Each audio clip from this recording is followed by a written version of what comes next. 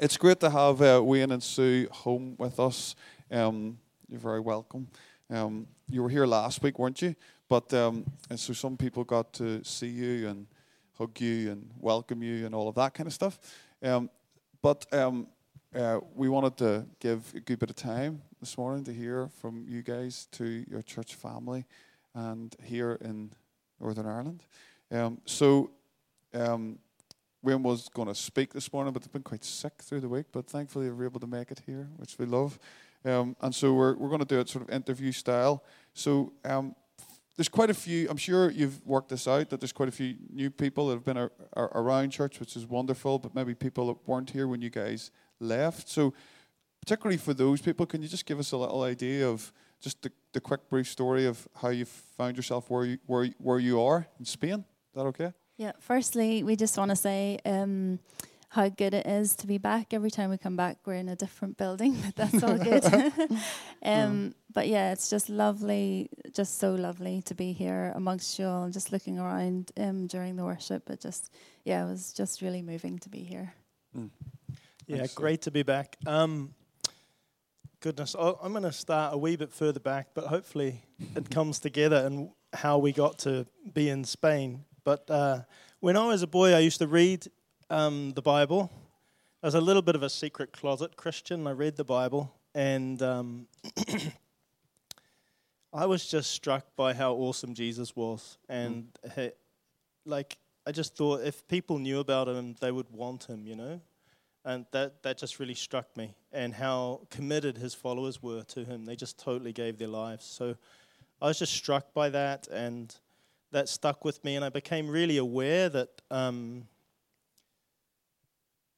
guess tying it into the living tents theme, that we carry the presence of God, that God, the Holy of Holies, is in us, and that people get to know God through us. And really aware that there's nations, there's so many peoples in the world that, there's just nobody there to share about the good news. So that was kind of in my background. And then Matthew 20:24 says that, you know, the direction God's going is he's going to come back.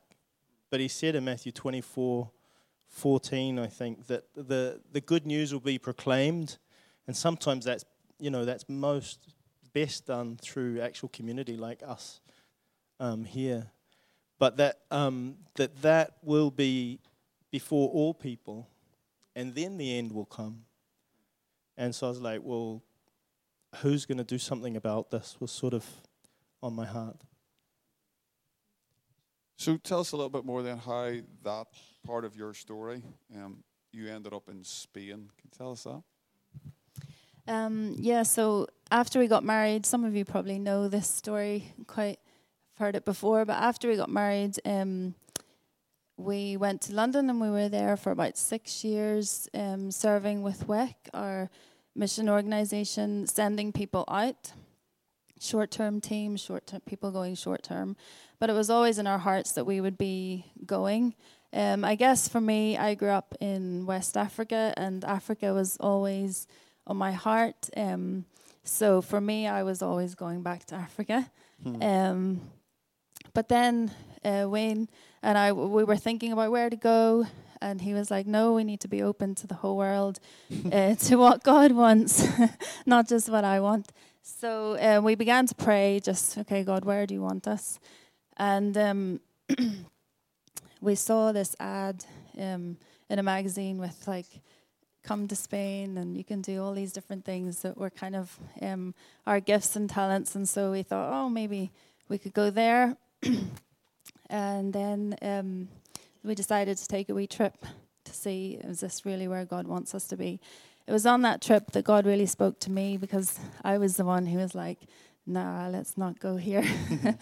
And we were at a meeting, and Jesse was with us. He was getting a bit rowdy, so I took him out to the room beside, and Wayne he was in the meeting. We didn't have any Spanish, so someone was translating for him. And so I was in that room, kind of crying out to God, going, I don't want to come here. And I said, if you want me to come here, you have to give me the verse you gave me when I went to New Zealand to study. And that was the verse from Isaiah. I can't remember the exact where it's from, but you will hear a voice behind you saying, this is the way, walk in it. So I said, I'm not coming here unless you give me that verse. How willing was I? Literally finished praying that prayer, and the lady who had been translating for Wayne came in through the doors. She opened both of them together, looked at me and said, you will hear a voice behind you saying, this is the way, walk in it. And I was like, what? She said, I couldn't remember how to translate that verse. But after that, I had no excuses. And so that was us. Wow. And so tell us, when did you go, Sue? We went in 2019. So we've been there about 4 years now. Mm-hmm. Yeah. Brilliant. And I see your father's here with you today. Yes, like mission has kind of been in your blood, really, and in your family, hasn't it, for many years? Yeah. And my brother's actually he's the one that's gone to Africa in the end. Oh, wow. Okay. So we'll get there. And where's he? He's in Senegal. Okay, and this is all with WAC, isn't that right? Well, my brother's with Ambassadors Football. Okay. So he does football coaching and bringing Christ through football. Brilliant. Okay, so you've been in Spain since 2019. Can one of you tell us a little bit just about the context and culture of, Spain and the kind of mission field there that you're trying to reach? So we're in Madrid region. We're in a city called Torrejón, which is 150,000 people. And about 10 minutes up the road, there's another city of 200,000 people. And our team, we have a team of about 10 people in our mission. We lead this team, and we work in those two cities, and people work alongside churches, basically supporting what they're doing. All sorts of things, very much the same as sort of outreach that you would do here, from the Connect Cafe to food bank to clothing for people, evangelism on the streets, English teaching, helping people in various ways. So just trying to connect. The context in general was like in the 70s was 100% Spanish and 100% Catholic. And then Franco died, and the country kind of opened up a bit and joined the European Union, and just it became incredibly liberal. Literally millions of people dropped out of the Catholic Church. And like it's very, very liberal, progressive kind of country and culture. But at the same time, it's got a real super conservative Catholic edge and group as well. What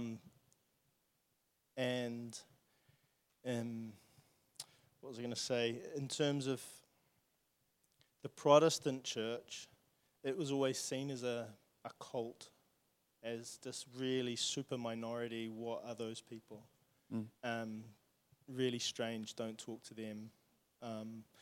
But now it's becoming more and more sort of accepted in a sense. People still have no idea what we are and what it is. But it's about 1% now in the whole country would be Protestant, which is hardly anything, because as well, there's been huge immigration into the country. So that church of 1%, one huge part of it is a gypsy church, which is really separate from the Catholic people. And the other part of it is the immigrants that have come in from Latin America, which make up about 70% of most churches. So you imagine that 7 families out of 10 here would be from somewhere else. And so the whole culture and dynamic is quite different. So there's a real sense of then indigenous Spanish people, really longing to see them encounter the Lord in a fresh and dynamic way. Exactly, yeah, and figuring out a way of doing that, because interestingly, if you win someone to Christ and they start getting their heart stirred to come back to God on the street, they will go back to the Catholic Church and start being fed in there in a sense, and they don't feel comfortable or welcome in a Protestant church environment. So it's figuring out how to connect them in. So we've seen an amazing example where a church started to just encourage small groups and develop them in a way that people would come into the small family environment and they would be discipled there for quite a while, maybe even until they're baptized, before they even came into the bigger environment. And that seemed to really work well. Like, for example, they said this year from January to April, when we were speaking to them, hearing from them, 100 people had come to the Lord through these small groups and stuff, which was incredible. But at the same time, we have a cultural challenge inside the evangelical church, is that generally the evangelical church is very sort of defensive and not really wanting to go out too much or give people too much,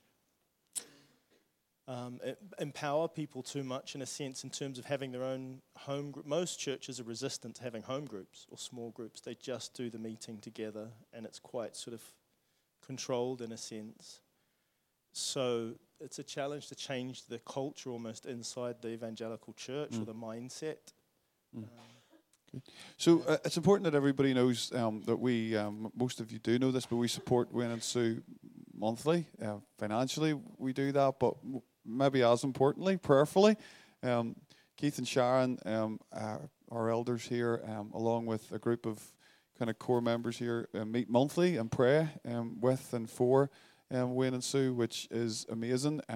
That we've got a bunch of people in church that are committed to that kind of assignment, because we often like to say here, if you're not part of the going, you should be part of the sending, and it is part of how the local church works together. And so, but just with that in mind, we want the wider body to really, understand how we can partner with you in prayer and keep you in our the forefront of our thoughts and minds. So, what are some of the things that you're maybe focusing on over the next wee while or at the moment that we can make sure we're doing that effectively? Yeah, we're really praying for a change in our own mindset in a sense as well, where we would believe the soil is good in Spain and that there will be a response from Spanish people, that we would really have a breakthrough in sowing seeds and having bearing fruit.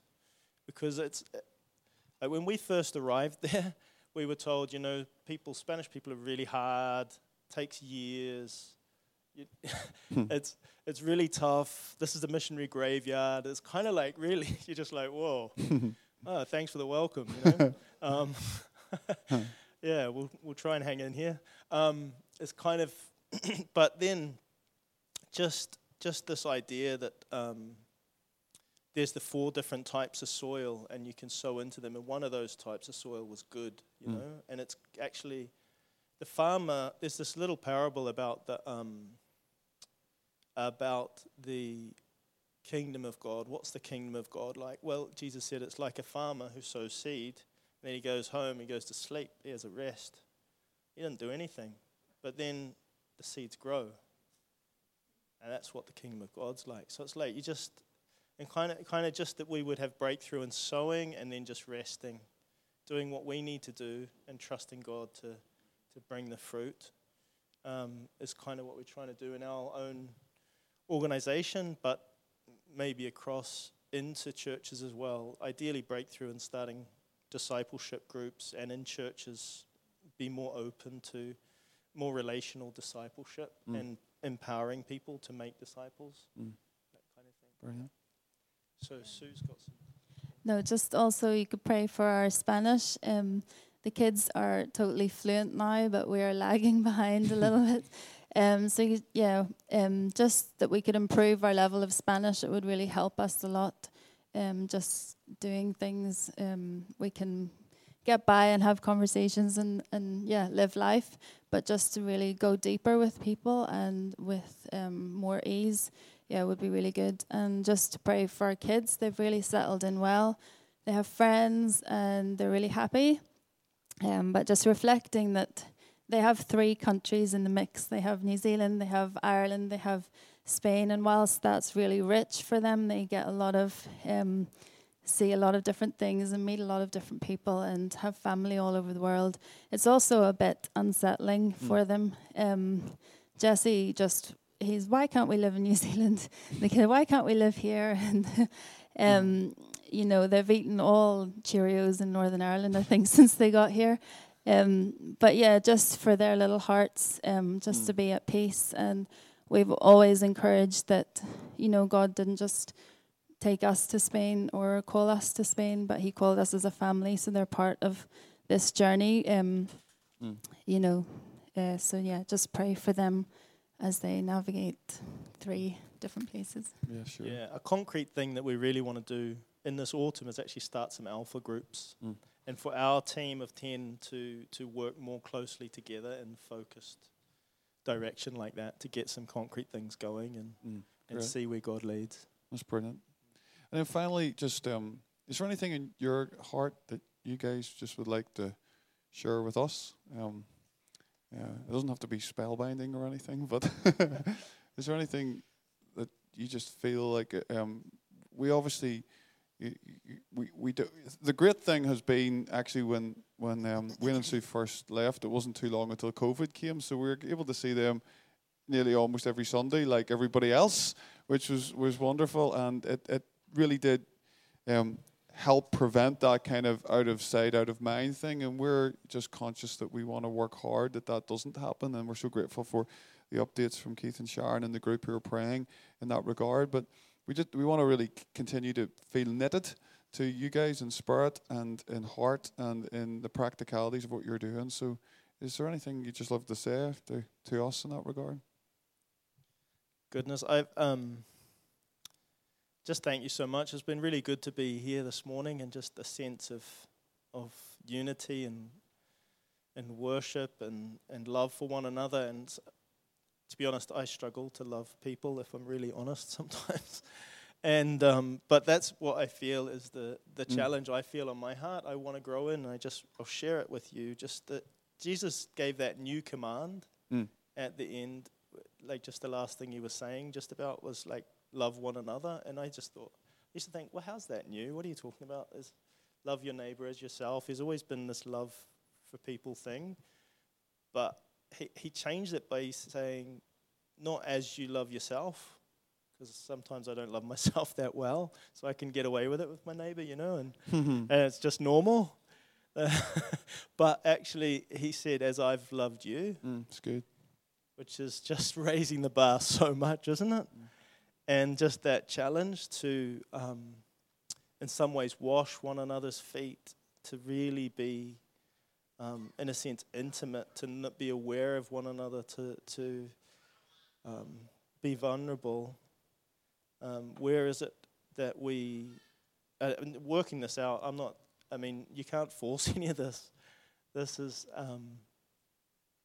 deep, and I think it's really, really powerful when we do really love one another in that way. And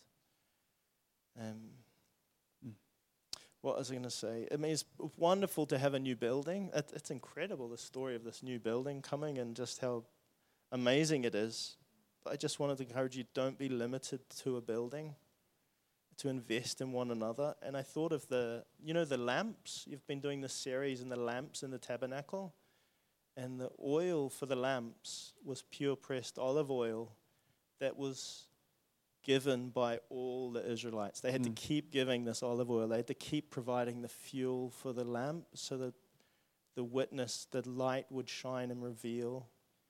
And I just wondered, maybe there's something about the quality of our relationships as we're pressed together and the pure oil comes out that provides the fuel for the witness, the testimony, and the glory of the Lord to shine.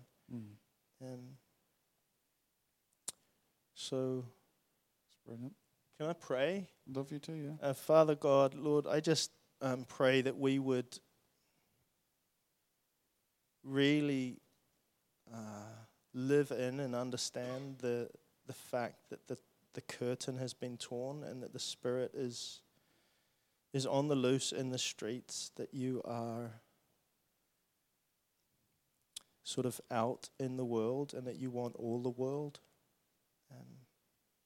That your heart is, and your promise is that the knowledge of your glory would be over all the earth as the waters cover the sea. And Lord, thank you that we are the Holy of Holies in a sense, that you are in us. Lord, would you give us that confidence to ask you face to face? Yes. That your glory would come on us, that your glory would come on me and you, and that we'd live in your glory wherever we are and display your self-giving love as Jesus did. Lord, would you knit us together and just deepen the love among us, that your light would shine in Jesus' name. Amen. Amen. Amen. Bless you both. Can we give these guys a round of applause as they... We're gonna pray for you guys in a moment or two, but we have your take a seat, because I'd love us to do this as we break bread together at the end. I'd love us to gather around Wayne and Sue and pray for them. And they're here for another week or so, going over to see some friends and mission partners in England next weekend. So let's get around them in a moment or two. I just want to share a couple of thoughts. Don't worry, I'm only going to be 5 minutes or so to lead us into communion. Just as we try to tie this summer series together, because we're heading into September, as you know, next year. On the screen is our vision statement, which we'll be referring to in a moment. It's how to rewrite the story, to help, Emmanuel's exists to help rewrite the story of Craigavon, Ireland, and the nations with the good news of the kingdom of God. That's our vision. And I guess, like, over the years, God has really done something in our hearts for the city of Craigavon. And our vision and strategy, if you like, is becoming more and more clear and pronounced, and we talk a lot about it. I think our vision for Ireland has been growing and evolving with the work of Tabar and the different churches that we're networked to, and the Nua Festival. And that vision hopefully comes quite strong. We want to see God really move in Ireland. But it's really important that we don't forget about the nations, and that is part of the Great Commission, as we know. And we need to hear stories of what we've just heard of Wayne and Sue. We need to continually get drip fed with these stories of people who are literally prepared to pack up everything, give up everything, and move for the sake of the gospel and for partnership with others in the furthering of the kingdom. And as Wayne said, that every nation would know. And just on that, as well as the inspiration that Wayne and Sue's life gave us, I think there's a picture on the screen. It's a bit of a funny picture, but it's a serious one. And you'll remember David and Cheryl Bailey were here a few weeks ago. Rather miraculously, it's worked out that they are off. That's them leaving their house yesterday, packing up all their possessions in a car and driving yesterday to Ballina, where they in the west of Ireland are going to live. They just, in 2-3 weeks, something came through for them to have a house. They've had to move quickly to get all their kids, the 3 boys, into new schools. And now they're going to go and pioneer work there to see a church planted right out west in Ireland. And it's important that we remember these stories. It's important that we are challenged and inspired. It's not that we all necessarily have to leave home to do it, but we have to all be part of the Great Commission. And I just wanted to take a moment to inform you that as a church, we want to do that. And as a leadership, we want to make decisions and how we do that. A few weeks ago, just at the end of June, before the summer, if you were here, we spoke one morning a little bit more on the Great Commission. And we updated you on some of the ways that we give every month. From our beginnings of Emmanuel, we always tried to have a practice that the money that came in, that people gave and tithed in, that we would obviously use it in this local area to reach those around us, but we would also give a good bit of it away, at least a kind of tenth of it as well, that we would tithe what comes in into other mission partners so that we could continue our desire to be part of this bigger story that we're part of. And we mentioned a number of them. But when we looked at the figures, because of the way people have given here and the way God has blessed us and the economy of the kingdom that we are learning together, and as we talked about biblical stewardship and what that looks like, our giving has gone up a lot, as well as... I just want you to listen to this for a minute. We're not even 6 years old. Now, there's been a couple of big gifts, but in those 6 years, we've raised £920,000 towards this building. That that has come through one or two big gifts, but mostly people here sacrificially giving, entering into the economy of God's kingdom, and being able to understand the principle that we are blessed. We're allowed to be blessed because God is a blessing God in order to be a blessing. This is biblical stewardship. And so because of that, we felt that we needed to up what we give away